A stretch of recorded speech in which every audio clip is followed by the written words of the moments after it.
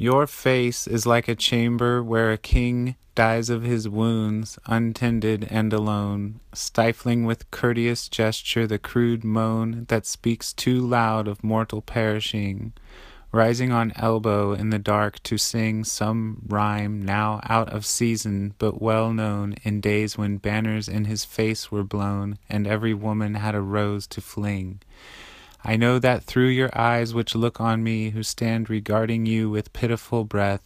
you see beyond the moment's pause. You see the sunny sky, the skimming bird beneath, and fronting on your windows hopelessly, black in the noon, the broad estates of death.